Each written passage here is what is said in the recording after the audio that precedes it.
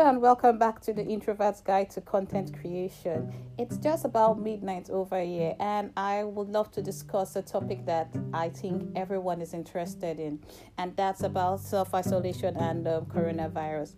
How can you take advantage of the free time you have on your hand to do something productive that will add value to your life and add value to everyone around you?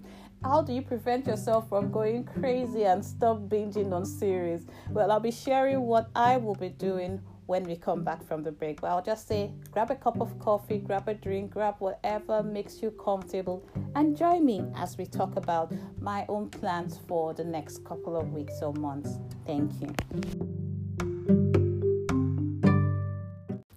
Welcome back. Now, everyone else always had the excuse, I do not have the time.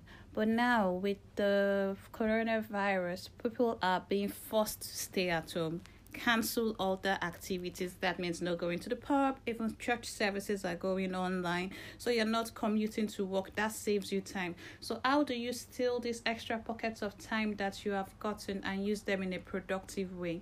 And it all goes back to still understanding your calendar. Yes.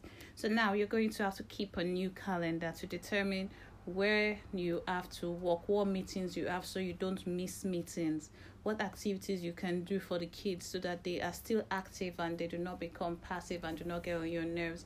How do you keep them active while staying involved with them when it comes to their school works? That's for those that have kids. But let's not neglect ourselves while we're planning for every other person. Yes, we have to plan for others, but we also have to plan for ourselves. So how do we keep productive? How do we ensure that we're relevant? How do we ensure that as we are being forced to be in a confined space? Because yes, as introverts, we love being on our own. We love staying indoors. We love the fact that we have more time on our hands. Perfect. That's amazing. However, I saw a tweet and someone said, I like being on my own, but I don't like being told to do what I have to do. I don't like being told that you need to stay at home. So now the rebellious spirit is coming out and saying, oh, no, now I want to go out because you said I should stay indoors. But that just made me laugh because it's true for most people. Now that we're being forced to stay at home, how do we coexist with extroverts? How do we coexist with others? Because now we are forced. There is no way out. You can't just say, okay, I'm going for a walk, or I'm going to the pub for a couple of hours and I'll come back, or I'm going to the library or the coffee shop. You won't believe Starbucks are taking off chairs from their stores. That's amazing. So you can only go there and grab your cup of coffee if coffee is part of your morning routine, and then go back home. So what are my suggestions? What are the things that I am doing? So I realized that yes, all activities externally are being cancelled, but I need to fill them up with certain things. If I have a routine, I need to stick to my routine. So that would involve getting up and getting out of bed, going to have a shower at the same time you will have had your shower if you were going to go to work, getting dressed, and then sitting on the table and starting work when you're supposed to start work, rather than waiting till it's 9 o'clock, I have a meeting at 10, or it's 10 o'clock, I have a meeting now, let me just roll out of bed and go for my meeting. No, be more proactive rather than being reactive. Understand your calendar, understand your deadlines. That is vital. Know your deadlines, know when things are due. Because if you do not know when they're due, you're going to miss deadlines. And at this point in time, many companies are looking for ways to lay people off. So you do not want to fall short when it comes to rendering the services that you render. You want to ensure that you're still rendering service to the best of your ability, even better than what is expected. So going above and beyond what has already been stipulated by your company or by your contract. It has to be with you being very, very creative in the way you get things done. Getting the job done, working with people in different time zones could be difficult, or in different parts of the country could be difficult. But if you find a way to create virtual meetings where people can come in the morning or in the evening to check in to say, oh, we're here, we're starting, and work together, that could be something else that you could do. And that's thing I saw that someone said was that they have a Slack group and they all sign in on the Slack group and say, okay, I'm signing for today, then I sign out. Because there's a temptation for you to overwork yourself past your working time. So if your working time is 9 to 5, 5 o'clock sign out, do not be tempted to stay logged in. Do not be tempted to stay connected. Do not be tempted to keep on going. You need to create time for yourself, because you're going to turn out exhausted and you may not realize it if you do not discipline yourself and create time for other activities. So I said, be encouraged. Find creative ways to keep yourself motivated. Everyone has a different way of keeping themselves motivated. Some people, but you need to discover what keeps you motivated. For me, I get motivated when I see other people doing well, when I see people implementing the jobs that I have done and they are doing very well, when I read my Bible and study the word and it motivates me, it fires me up. When I'm going down, I could listen to music that inspires me and gets me going. I could speak to my mother and that motivates me and encourages me to move on. It's what Lara Casey calls what fires you up. So identify what fires you up and do more of what fires you up. If having a vision board for this period is what's going to fire you up, then put your eyes on the prize. Create a vision board like Folakemi will suggest and keep your eye on that prize. During these activities, this is what I want to achieve. At the end of this quarantine, let it be 1 hour or 1 week. These are the things that I want to do with myself and for others around me. Because remember, you do not live in isolation.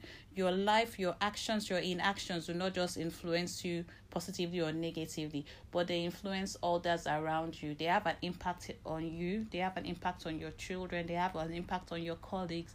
They have an impact on your work. So in order to get things done in this period, you need to understand that. In addition, something else you could do is read.